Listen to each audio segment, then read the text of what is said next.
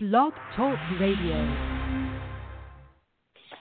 Blog Talk Radio.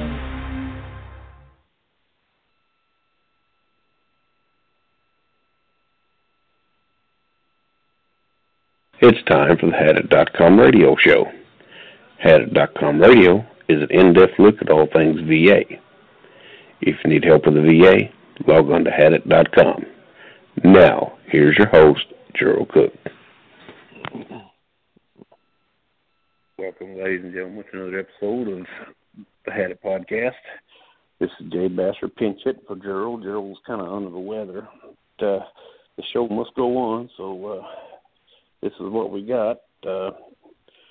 Tonight we've got a special guest, Mr. John Dorle out of Minnesota. John's been a frequent guest on the show, and but you know he's one of our finer guests because you know John's a claims agent, and these guys do a lot of stuff about the VA. How you doing, John? Good. Thanks for having me on again. It's always a pleasure to be on the show and try to share my information and expertise with the listeners out there. If anyone wants to call in, feel free. I think you have that phone number, don't you, John? Yeah, the phone number is 347-237-4819. Select option 1. Again, that's 347-237-4819. We'll be happy to have you call in. You know, you can ask John any question you want, as long as it's legal. Well, either way. Yeah. We look forward to hearing from you. So, John, how you been doing, man? You staying busy? Good. Yeah. You've been very busy. I think certainly when you're talking about veterans' disability claims, when we're talking about original claims and Board of Veterans Appeals, these things do tend to drag out. So I stay very busy networking with my clients and writing legal briefs and appearing at hearings and doing whatever it takes really to maximize my clients' disability compensation claims. So, yeah, it's a great job. I work from home now, so I enjoy what I do. How's it like starting out being an agent? Is it kind of rough? Because I know you're relying on veterans getting their claims won and getting paid, and there's got to be a little bit of a window there, and that's kind of the person needs to pay some money say that before they get started in this business, don't they? Yeah, it can be an interesting start. I think certainly when you decide you want to be an independent accredited claims agent, which is what I am, you initially apply it to the Office of General Counsel in Washington, D.C., and they have to do a background check on you and make sure you're all up and up. And once you pass that background check, which is pretty thorough, they invite you to take a written examination at the local VA regional office, and you go do that. And if you pass the test, some time passes, and once your packet comes to review at the Office of General Counsel, they approve you as an accredited claims agent. And at that point in time, you're authorized to represent claimants who have claims pending with the VA, whether they're appeals or non-appeals. I think certainly that getting started can be a little rough. You essentially operate on a contingency basis. Any veteran who has an appeal pending with the Department of Veterans Affairs that you take over on, you enter into a contingency basis with the claimant. In effect, if I win the appeal for the veteran and they receive a retroactive award, the VA affords 20% of that retroactive award for me. So it can take a while to get started, as veterans and claimants know. Appeals do take a long time to adjudicate, but once you get rolling and get a number of clients, from a purely business perspective, it takes off like wildfire. And that's exactly where I'm at now. But I guess I would encourage any veterans or individuals out there that have a good knowledge of the Veterans Administration, they want to do this. That would be the first step. Just check in with the Office of General Counsel website, and they'll walk you through it. Obviously, it's always important that you have a pretty good background on representing veterans against the VA, whether you're a government-paid veteran service officer or just someone that happens to be in the know and makes it their hobby to follow VA claims. I'll tell you one thing, though, there isn't a lot of us out there. I think that purely speaking on accredited claims agents, last time I looked, there's about 250, 300 of us throughout the country. I'm the only one in Minnesota that practices full-time. There's 2 others in Minnesota that are accredited. One is retiring soon, and the other one is he doesn't really do anything. He just is accredited to be accredited. So there's a demand out there, that's for sure. That's good because, I mean, the veterans need all the help they can get. I mean, you know, you look at what options they do have. You know, if you want to go through the DSOs and things like that, more power to the veteran. But, you know, it's just you got to have an agent that's willing to go the extra mile for you, and that's the biggest issue. And you got to have a vested interest in your claim. So that's something you definitely need to pay attention. Yeah. And there is free service out there, as you mentioned. Veterans out there are entitled to knock on the door of their national service officers. For example, the DAV, the American Legion, the VFW, they're the big 3. There's also state veteran service officers and county veteran service officers. That is free service, folks. But the majority of my clients that come to me, they come to me because of word of mouth of other veterans I've helped, and other veterans come to me because they, right or wrong, they just don't feel like they're getting the service they want from quote unquote free service. And so that's not an aspersion on the free service out there. I worked with those individuals for many years, and they're some darn good, sharp national service officers, state veteran service officers out there. And I've said this before on the show. I think what happens is oftentimes they're they're just inundated with clients, and it's hard for them to keep up. And I'm not making excuses for them, and certainly they may have a different perspective on it. But from my perspective, in working with national service officers and county service officers and state service officers for 20 plus years, that seems to be the ongoing theme is they're just trying to squeeze too much into one day's work. So it's difficult for them. So I guess from my perspective, I work 55, 60 hours a week. I don't mind doing that. I'm a workaholic.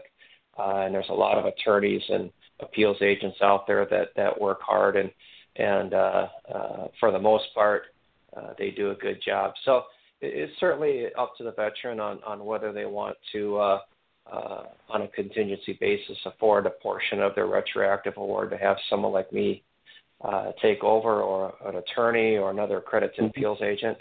But for the majority of my clients, if not all of them, they all feel like it's worth it. It's worked out well. You've got an advantage too, John. I mean, against the different attorneys, you know, you don't have overhead like they do. You don't have an office. You don't have to pay a staff. You know, and it's you know, that makes it a lot easier for you to do your job. And you know, you can do it out of your home and do it anywhere. You know, and I think that for the most part, certainly your attorneys out there, some of them have very, very large offices that handle VA claims. And then, you know, you've also got accredited appeals agents like myself that have a staff that they have to employ and provide health insurance and provide benefits and things of that sort. I prefer to be a one-man shop. I don't have employees. I don't have a staff. I've got all the IT equipment that I need, and it works fine. So I'm my own boss, and so I don't answer to anyone other than the clients that I serve and the Office of General Counsel, and I enjoy that. Yeah, that's what you need to be. That's good, and good for you. I'm glad you're doing that. Yeah. That's because I mean, there's been several veterans on hadit.com itself that you've helped, and you know, a lot of veterans I know you've helped, and you know, you're fairly successful in what you do, and you know, we appreciate what you do. You can pat yourself on the back, because I mean, if you have the knowledge and you have the ability to present that knowledge as far as, say, the veteran's disability, how the regulations rate that disability, and convince the VA that, you know, that it's a service-connected issue, then the veteran wins his claim. But, you know, it's now. I was like, what levels do you practice? Do you basically you just basically work with the, I guess, the appeal section, like the DROs and the BVA, or do you go on over the court? What's your area? Primarily, the VA regional offices throughout the country in Puerto Rico are the regional offices that I deal with. So I probably worked with almost every one of them on an appeals status. Mm-hmm. If it gets to the point where the Board of Veterans Appeals gets involved, I'm fully accredited to argue those cases at the Board of Veterans Appeals and represent my clients at either a BVA hearing or a local VA regional office hearing. I have not needed to, nor do I feel I don't. As far as the Court of Veterans Appeals, it's my understanding, and I haven't looked at this really closely, but it's my understanding when it goes to the Court of Veterans Appeals, which is the step above the Board of Veterans Appeals, my understanding is the regulation says that you have to be an attorney. And so I am not an attorney. And so my goal really is to win these claims before it even gets to the Court of Veterans Appeals. But in those circumstances where a Board of Veterans Appeals claim comes out unfavorable, I have attorneys that I know, that I trust, that are very knowledgeable, that I refer them to. One is the National Veterans Legal Services Program. It's a consortium of attorneys. It's a very good program. Excellent program. They're the cream of the crop as far as I'm concerned when it comes to the Court of Veterans Appeals. So that's usually my go-to. Is Ken Carpenter still affiliated with that group, or is he gone somewhere else now? Who? Ken Carpenter. I heard the name. I don't know. I don't, other than the name and their reputation, I don't know a whole lot about them. Earlier in the Had It Infancy, when I had it was a lot younger, maybe 10 or 15 years ago, he was really big in BLSP, and he did a really good job. I don't know if I haven't heard a lot about him in the last several years. I don't know if he's still around or not, but there's a lot of good attorneys in that group. You know, I mean, they care about veterans, so I'm glad they do. So, right. You know, that's always a good avenue. But I like you. I agree with you. If you can keep the claim in the regional office and, you know, keep it there, you got a better chance of winning. You know, unless you just get in the regional office. Yeah. Good, John. Well, I've got a number of cases where the regional office is just biting at the bit to send it off to the Board of Veterans Appeals, and it's unfortunate because a lot of times there's things that the regional office can do to develop the claim further before it actually gets to the Board of Veterans Appeals. And unfortunately with the BVA, they're about 3 to 4 years out on decisions. And so that's just another 3 to 4 years that the veteran's waiting, when in actuality these issues can be solved at the local regional office. I've been successful in keeping them out of the BVA's hand and winning them at the regional office, even to the point where you can request a formal personal hearing at the local VA regional office before it gets to the Board of Veterans Appeals. So there's a lot of avenues you can pursue to try to win the claim at the regional office before it gets to the Board of Veterans Appeals. Unfortunately, there are some cases where you just hit your head bloody against the wall at the regional office. You just know that you're not going to get anything out of them. So oftentimes it is better just to let it go to the Board of Veterans Appeals and in hopes you get a much fairer shake. But I guess what I've found with the regional offices I've worked with, I know enough people at these regional offices that allows me to talk to them directly. More cases than not, they'll open the file and we'll discuss the case right over the phone, and I can usually get them to look at it. There's no guarantee that it's going to be turned around, but if I can do anything to keep it from the Board of Veterans Appeals, I will. And that's not an aspersion on the Board of Veterans Appeals. I find them to be very, very fair in their decisions overall. They're just so far booked out that it's unreal. Unless you've got some mitigating circumstances, like a World War II veterans call out age on, then they'll hear it pretty quick. That's true. So and one good thing, yeah. One thing about the Board of Veterans Appeals, which is nice, is that they do look at the age of the veterans or the claimants. Could be widow as well, or widower. If you're 75 years of age or older, they expedite the case. They'll advance it on the docket, is what they call it. And, of course, a financial hardship or terminal illness will always advance it on the docket as well. But if you're in the group of the 98% of all the other veterans that don't fall in those groups, you're waiting a real long time. I don't like being that 2%, man. That's, the 2% of some things you don't want to be in. You know what I mean? There you go.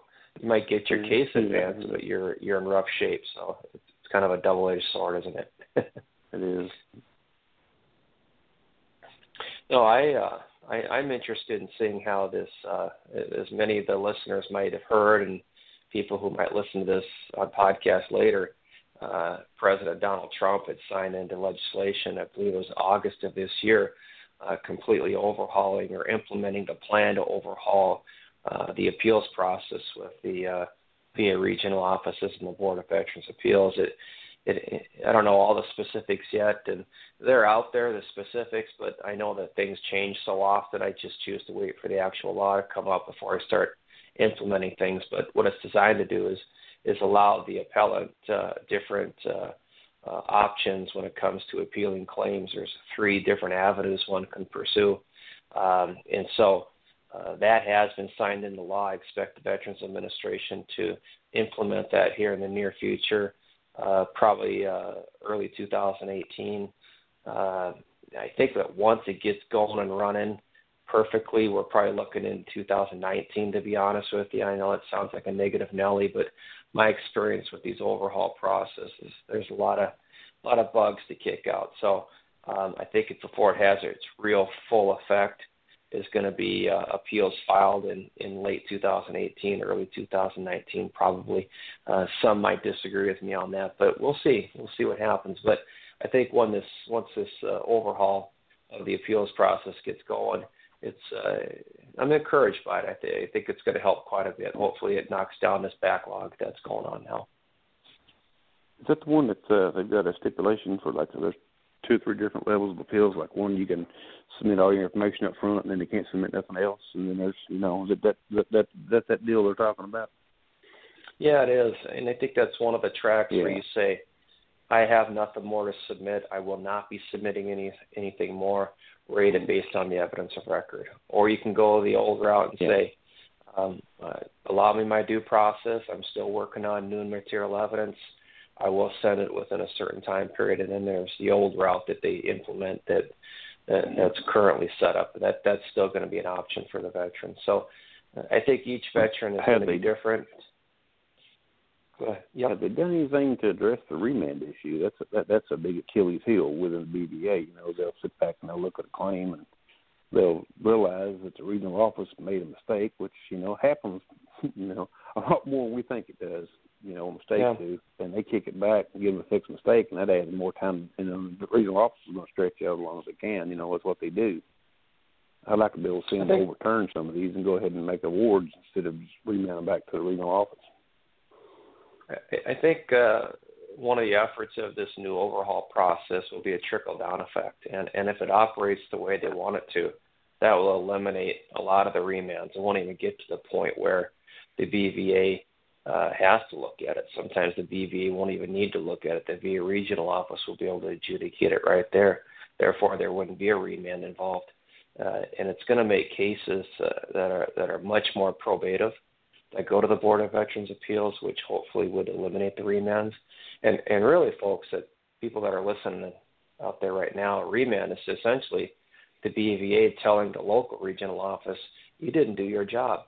And so the BVA really can't be held in any form of fault, I don't think, for remands, because they're just going by what they're supposed to be doing and critiquing the local VA regional office to determine if everything was followed, was due process followed, were all the medical records that they said they were going to get, were they all received, were the arguments that the claimant presented, were they adequately addressed, all kinds of different things of why cases are remanded. So, yeah, I hear you, John. I think that remands certainly are something that we'd like to get away from because it just adds many, many more months to the claim.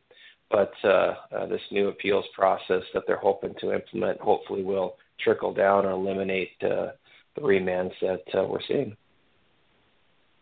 well, we'll look at this new deal and implement here next year, and we'll look at it with an extreme amount of optimistic caution.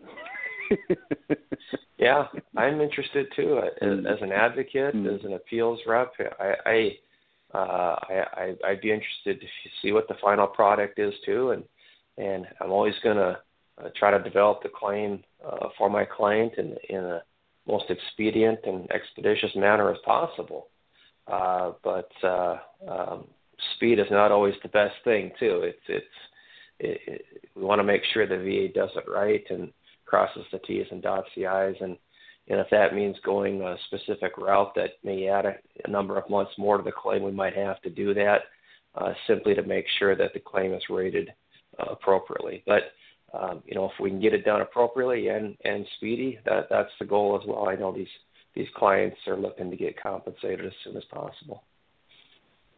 Yeah, I mean, it's a lot of people come to, I mean, I've had folks come to me, and they've been, they're in really dire straits. I mean, they're getting ready to get kicked out of their house and got bills due, and it's just, it kind of, it hurts.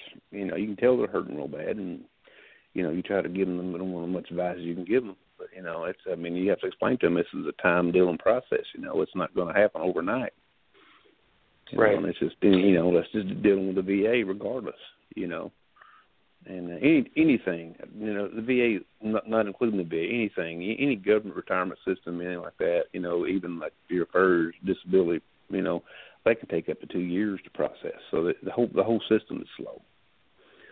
So it's not just when VA, it's a government-wide systemic entity. When a client retains me, and when I deal with their particular VA regional offices, I'm pretty successful in getting the attention of the particular assistant directors and Veterans Service Center managers if a veteran has a legitimate financial hardship. Some regional offices tend to look a lot more strict towards financial hardships. They almost want to know if the veteran's actually been evicted.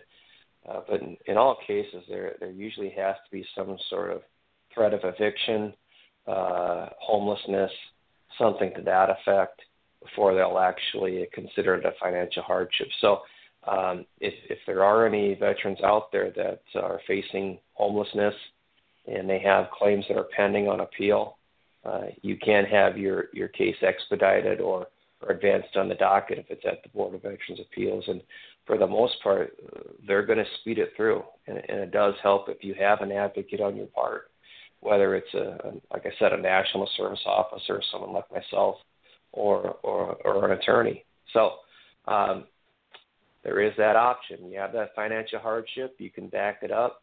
We can get those claims through pretty quick. Yep. That's something to remember, folks. One thing, John, I like to talk about a little bit, John, is you'd be surprised how many veterans that I come across that they hear that, well, you can't start a claim or you can't do anything until you have your VA claims file. My experience has been that the majority of the time the veteran is going to have enough information. Usually veterans don't throw documents away. Sometimes they do, but usually they have enough information for me to get started. I can't speak for other advocates, but for me, I have enough information to get started.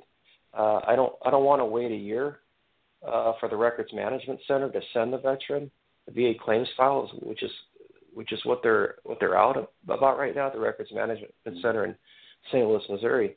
Plus, if I'm retained by the veteran or I secure an actual power of attorney, I have access to VBMS, which is Veterans Benefits Management System, online.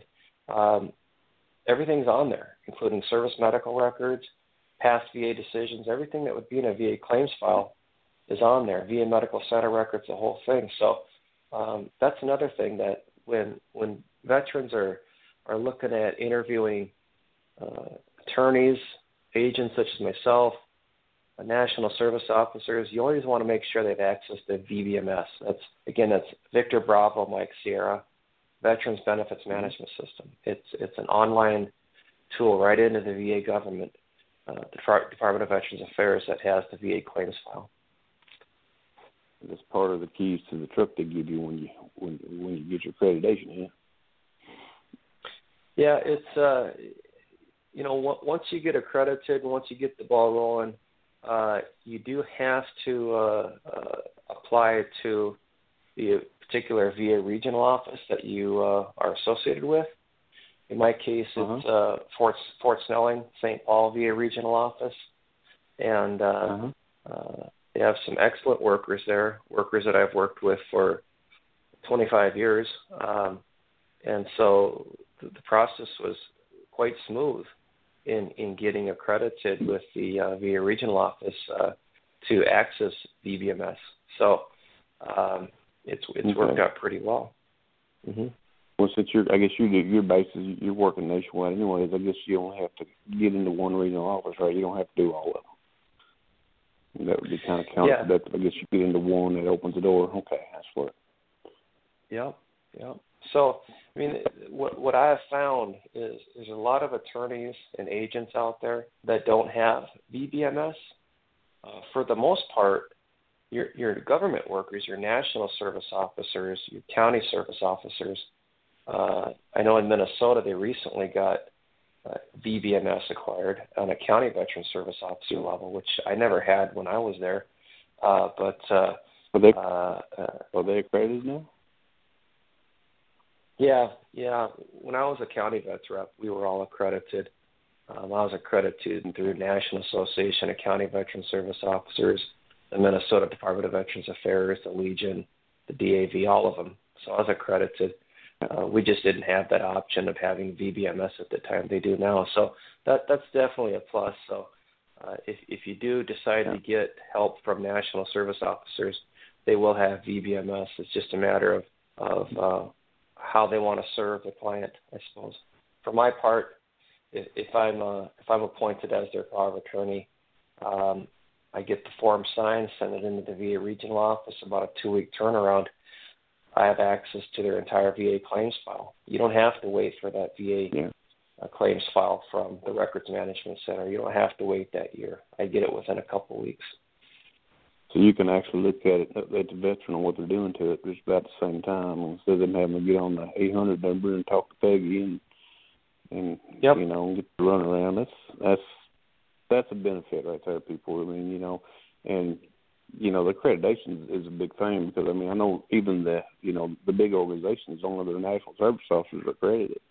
These little guys here, that work at the post and stuff, or, they're not accredited, but they try to help you do your claim. And it's just, I think they should have a little better training in what they do. But, it's good to have that accreditation. That's worth its weight in gold. It really is. I think anytime you've got power of attorney, whether it's an accredited one or someone that's just someone who's qualified to be a power of attorney, but doesn't have all the tools that I would have or other service officers would have, you just want to make sure that you select the right ones. So there's a lot that goes into it. A lot of knowledge to know. A lot of laws are changing and regulations are changing all the time. I try to keep up on it as best I can. And a lot of times, John, you just learn as you go, too. I can honestly say I've never cost any veteran any compensation. I've never cost any veteran any time delays, but as long as you're keeping up on the new regs, laws, rules, CFR, M21 manual, you're usually going to hit it out of the park more often than not. Yeah. Do you buy the manual every year? What I do is I keep on top of that manual every year, so you can get it online. So that's essentially what I do. I keep it online. I subscribe to that.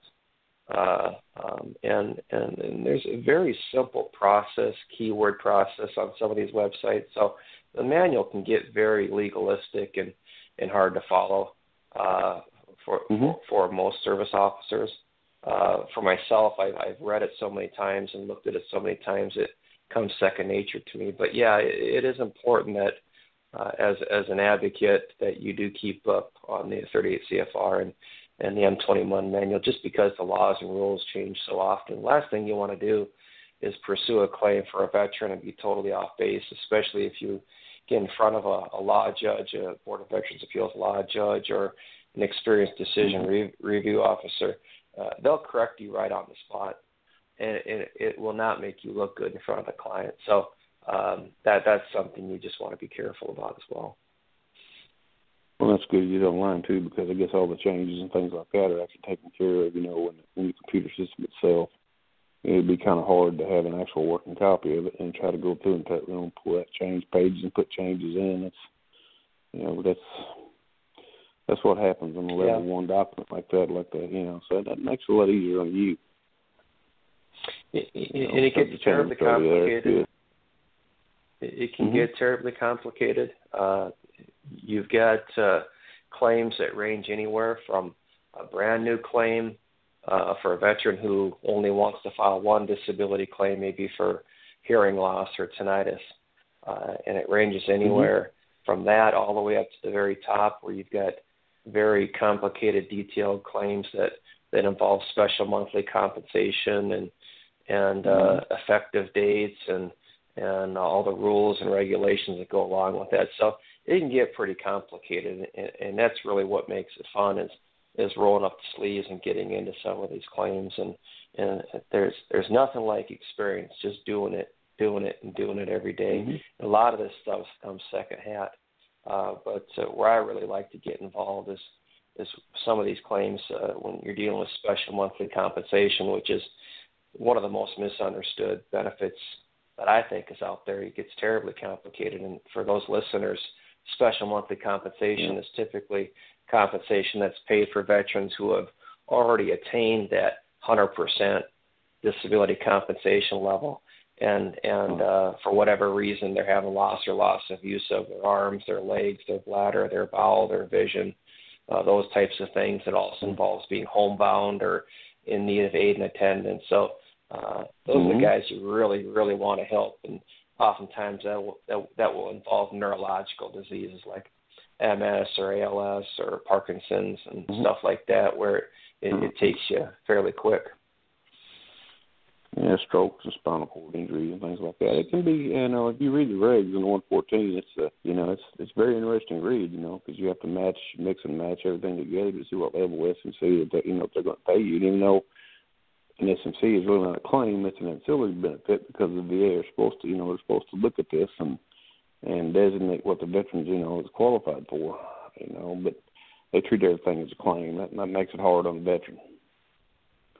I think a lot of VA officials, John, they do their best, and it's rare that I found a VA official that actually knows SMC, special monthly compensation, like the back of their hand.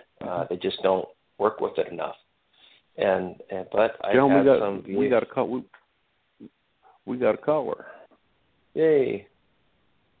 Caller area code 254. Hello. Hello, how you doing? Go ahead, call. Good. Go ahead. How you doing? I had to take you off speaker because I was just listening to the rest of it. My name is James, and I'm trying to work for my father, help him with a VA claim, and I'm not really sure how to get this started. I was looking under chronic conditions, and anemia was on it, but you had to show it within the first year of coming back from Vietnam. And that was hard for my father to do. They noticed it back in 79. He came back in 76 or 77. But he's had a lot of problems throughout the years, and he's 50% on PTSD, and they denied his tinnitus and his bilateral hearing loss and everything else that he submitted for. That was the only thing they gave him, I think, because of his Purple Heart. But now his anemia went to refractory anemia, and now he just started treatment for MDS, and they're starting to give him Epileptin shots in his stomach for the next 10 weeks to see if that will help. And my question is, how do I show, or is there a way to show that this is related to the Agent Orange, or he was around it a lot, and a couple members of his unit died from it. But how do I go about working this to help him in the best way I can? You want me to take that, John? Yeah, you go ahead, John. Okay. So from what I can tell, the topic of interest is service-connecting anemia. And without cracking open the regulations, if I remember right, anemia, as long as there's symptomology within 1 year of discharging from active duty, regardless of whether it's Vietnam or not, as long as you discharge within 1 year of active duty, and you can show some sort of sign or symptomology of anemia within that year, you should get service connected. Now, the caller indicated that it sounds like his father was formally diagnosed with anemia about 3 years after active duty. Well, I always tell veterans this. You didn't all of a sudden wake up one day with anemia. So if he was diagnosed 3 years after active duty, not quite within that 1 year presumptive, there had to have been some signs or symptomology prior to that 3 years. Question is whether there was any medical signs or symptomology within that year after getting off of active duty. So typically what I try to tell claimants is that do you have any medical records that a doctor would be able to review, preferably a specialist that operates in that field, that would be able to review the medical records and say, he likely had signs of the anemia within a year after getting off of active duty. He just wasn't diagnosed until 3 years later. So oftentimes that could be the case.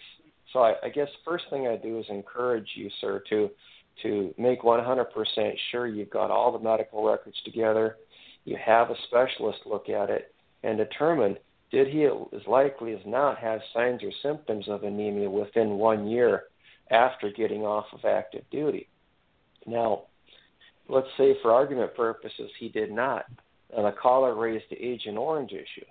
Now currently, there are only specific disabilities that are presumptive to exposure to Agent Orange, and you can find those anywhere on the internet. Some of the more popular, there's many cancers, and there's prostate cancer and lung cancer, and Parkinson's was recently added. And so, there's a number of them. Anemia is not on that list, as I understand it.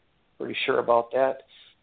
So the question would be, how do I, and the caller raised this, how do I equate anemia possibly to Agent Orange? The VA is obligated to look at every disability that's claimed as a result of Agent Orange. If it's presumptive list, meaning if you have a specific disability, let's say you have diabetes, and we know that's on the Agent Orange presumptive list, that's an automatic service connection. Let's say the veteran has anemia, and we know that is not on the list. The VA is obligated to take that claim on a case-by-case basis, and they have to develop that. They have to tell the veteran, send us medical evidence to show why the anemia is in fact related to Agent Orange. And sometimes what you'll find is doctors who are specialists in their area, such as anemia, and also has a working knowledge of the effects of Agent Orange, will be able to make that nexus or that connection to exposure to Agent Orange and provide a good medical theory or rationale as to why it's service-connected. So, that's another way to get it service-connected. It may be tough because there's not a lot of doctors out there that are experienced enough with Agent Orange and anemia at the same time to make that connection. I like the first suggestion, and maybe you've looked at that already, but again, if your father was diagnosed with anemia 3 years after active duty, like I said, he didn't just wake up one day with anemia. He had to have had some signs or symptomology prior to that. The question would be, would a doctor say that he had signs or symptomology within 1 year after getting off of active duty? If you can get a doctor to admit to that and provide a theory and rationale as to why he has signs or symptomology within a year, you'll get it service connected. Okay. Yeah, we do have medical records. We sent for a C file to see if there's anything in his records in the military. he seems to remember a doctor talking to him in Vietnam when he was wounded. He was in the hospital, and they talked to him about low blood cells and low blood count.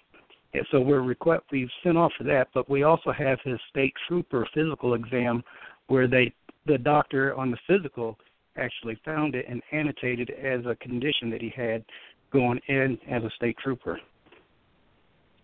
And was that within a year?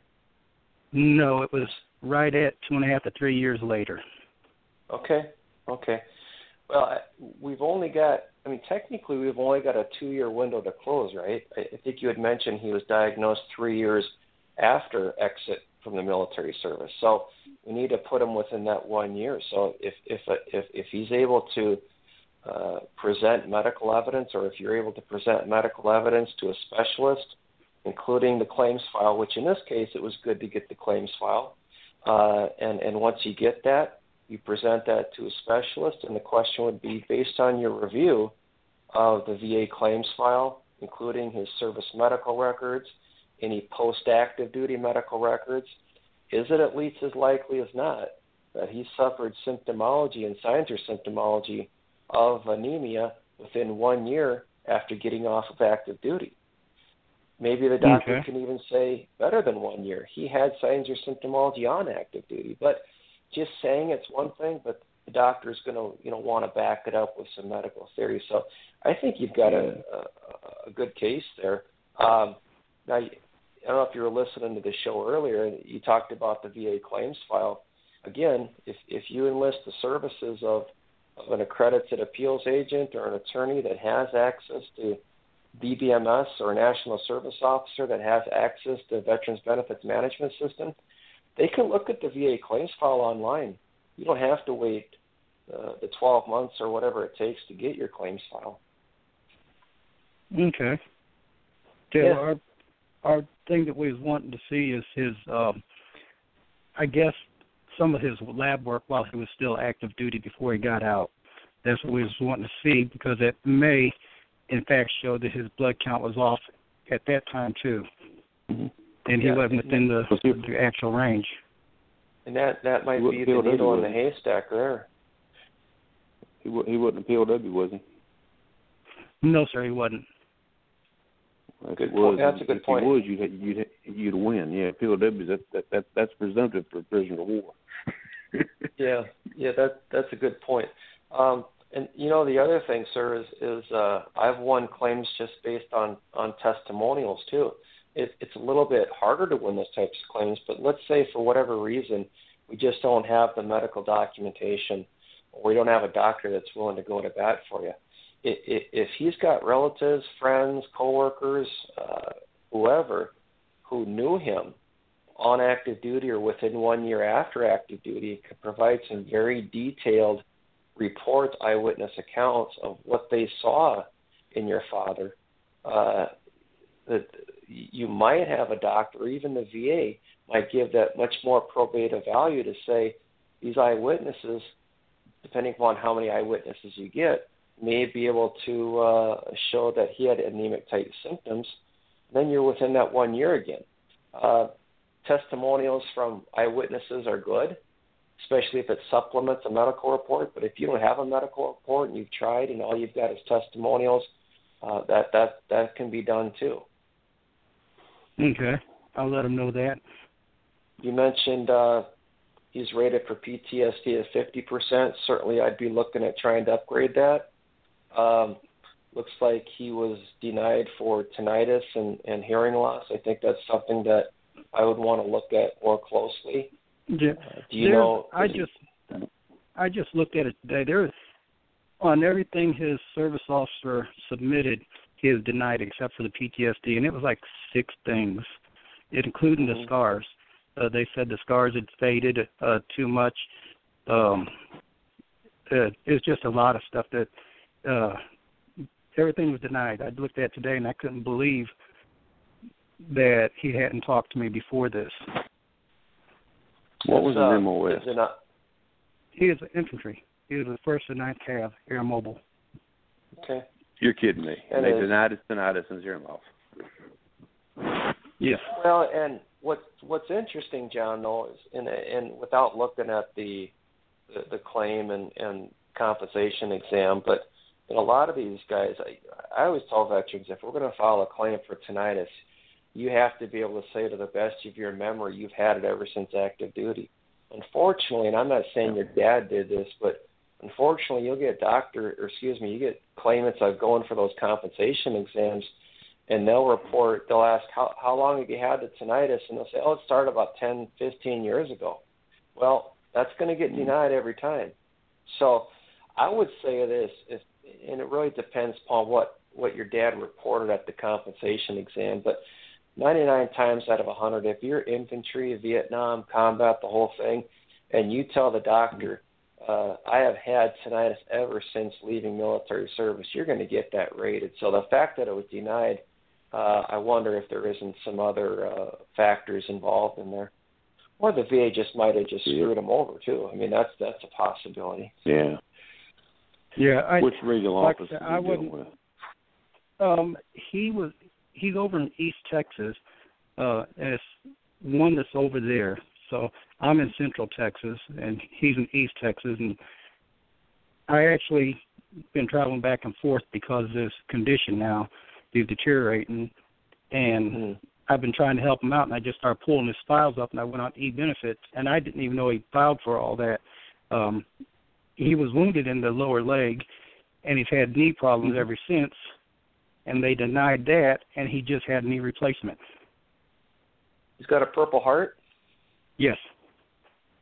They must have rated him for the scars then?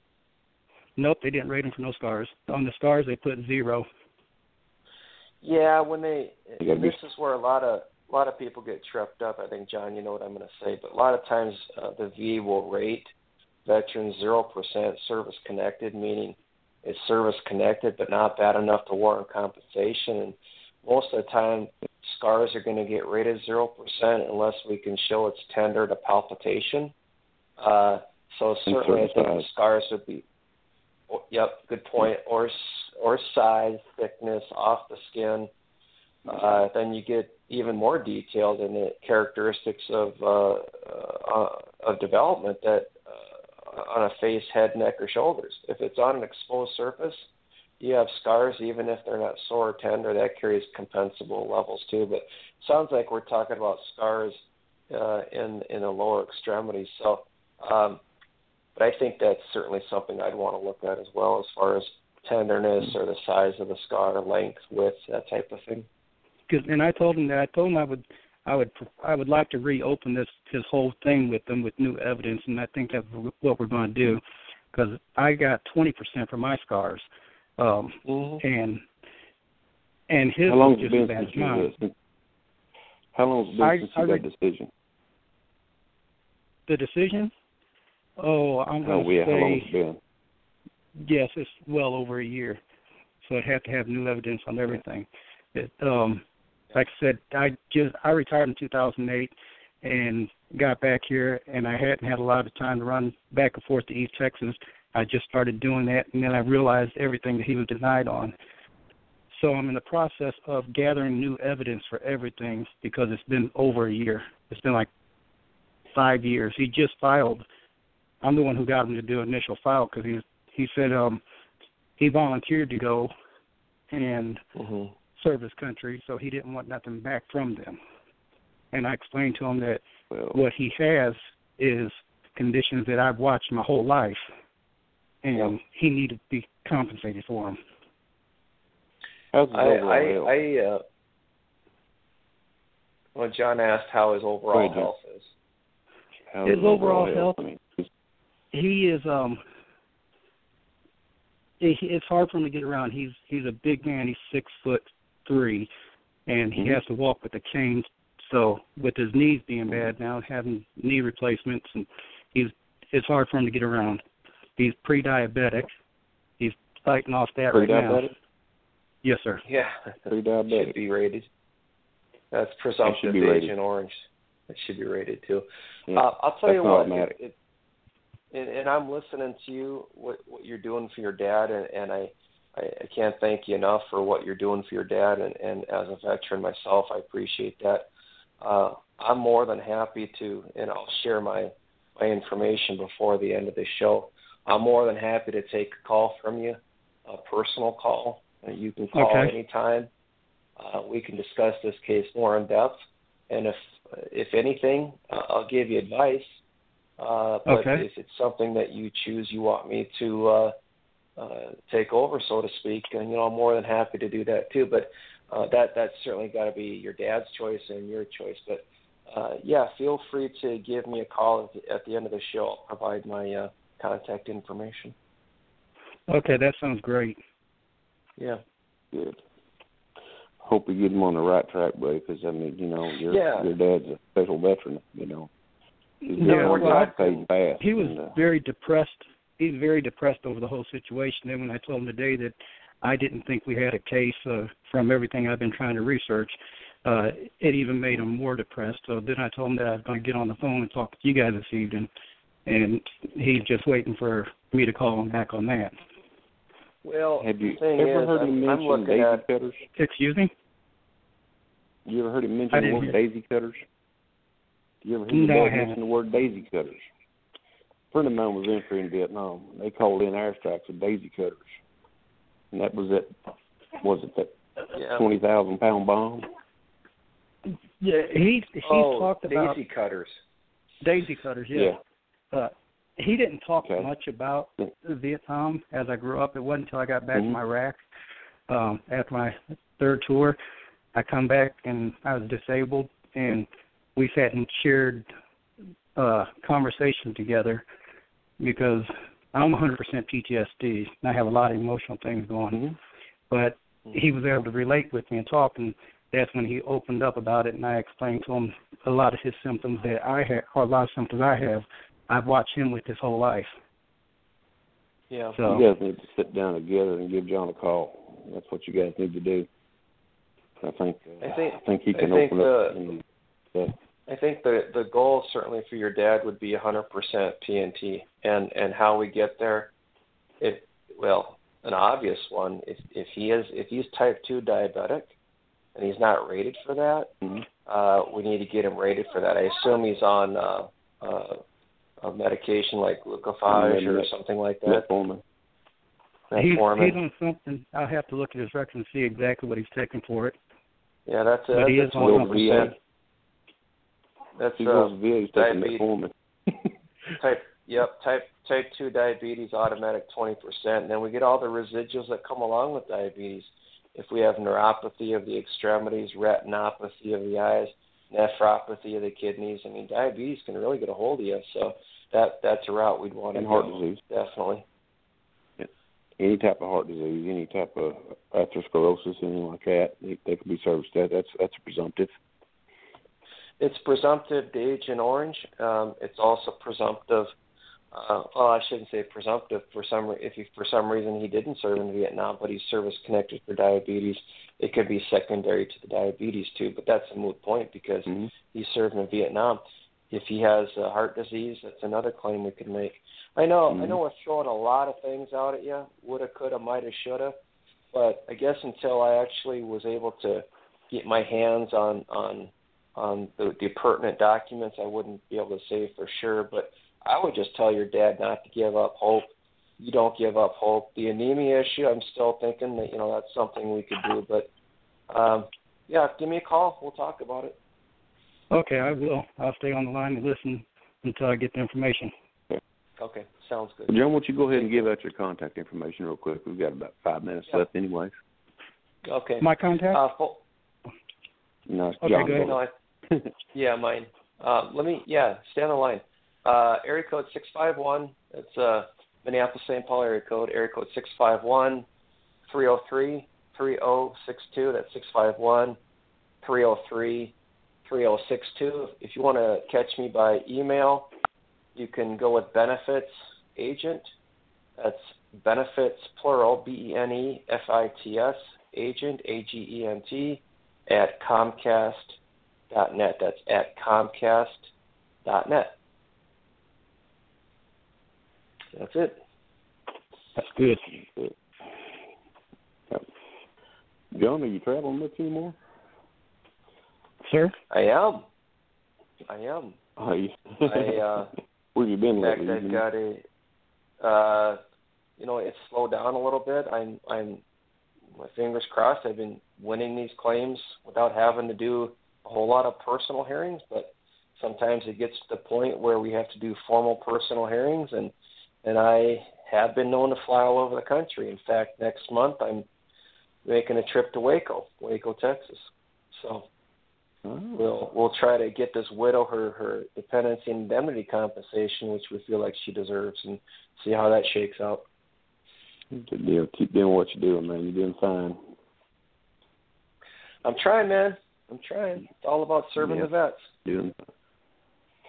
Well, it is. I mean, look what you've done already. I mean, you're successful at what you do. I mean, I've seen you take a Chinese fire drill and turn it into a green shack. So. Yeah, each case is like a snowflake. Every case is different. That's one of the things I always try to tell my clients is try not to compare your case with someone else's, because there's always going to be a twist or turn in that person's case that you don't have. So let me do the executive review of the file. Let me break it down, and one thing's for sure, I'll always do my best. Good deal. That's a good deal. You keep doing what you do. That's good. But yeah, John, that's about all I got. I'm out here helping veterans, and feel free to give me a call. It's 651-303-3062, or email me at benefitsagent@comcast.net. If I don't answer right away or leave me a voicemail, I will get back with you. Okay. Well, that's a good deal. I mean, that's what you do, and we appreciate you doing it. A lot of folks that had it appreciate you too. You've helped a lot of folks out, and we're just about out of time, anyways. Well, thanks for coming on, John. Yeah, we appreciate thank you. We'll do this again next month. You let me know. Good luck, everyone. Take care. All right, I'll keep posting on Gerald. So, with that, folks, this will be Jay Basser, pinch hitting for Mr. Gerald Cook, and we'll be signing off for now. You've been listening to the Hadit.com Blog Talk Radio Show, sponsored by Hadit.com. All opinions expressed here are the opinions of the individuals appearing on the show and are not the opinions of Hadit.com or Blog Talk Radio. Tune in next time for another edition of Hadit.com Blog Talk Radio and the Ask Basser Show.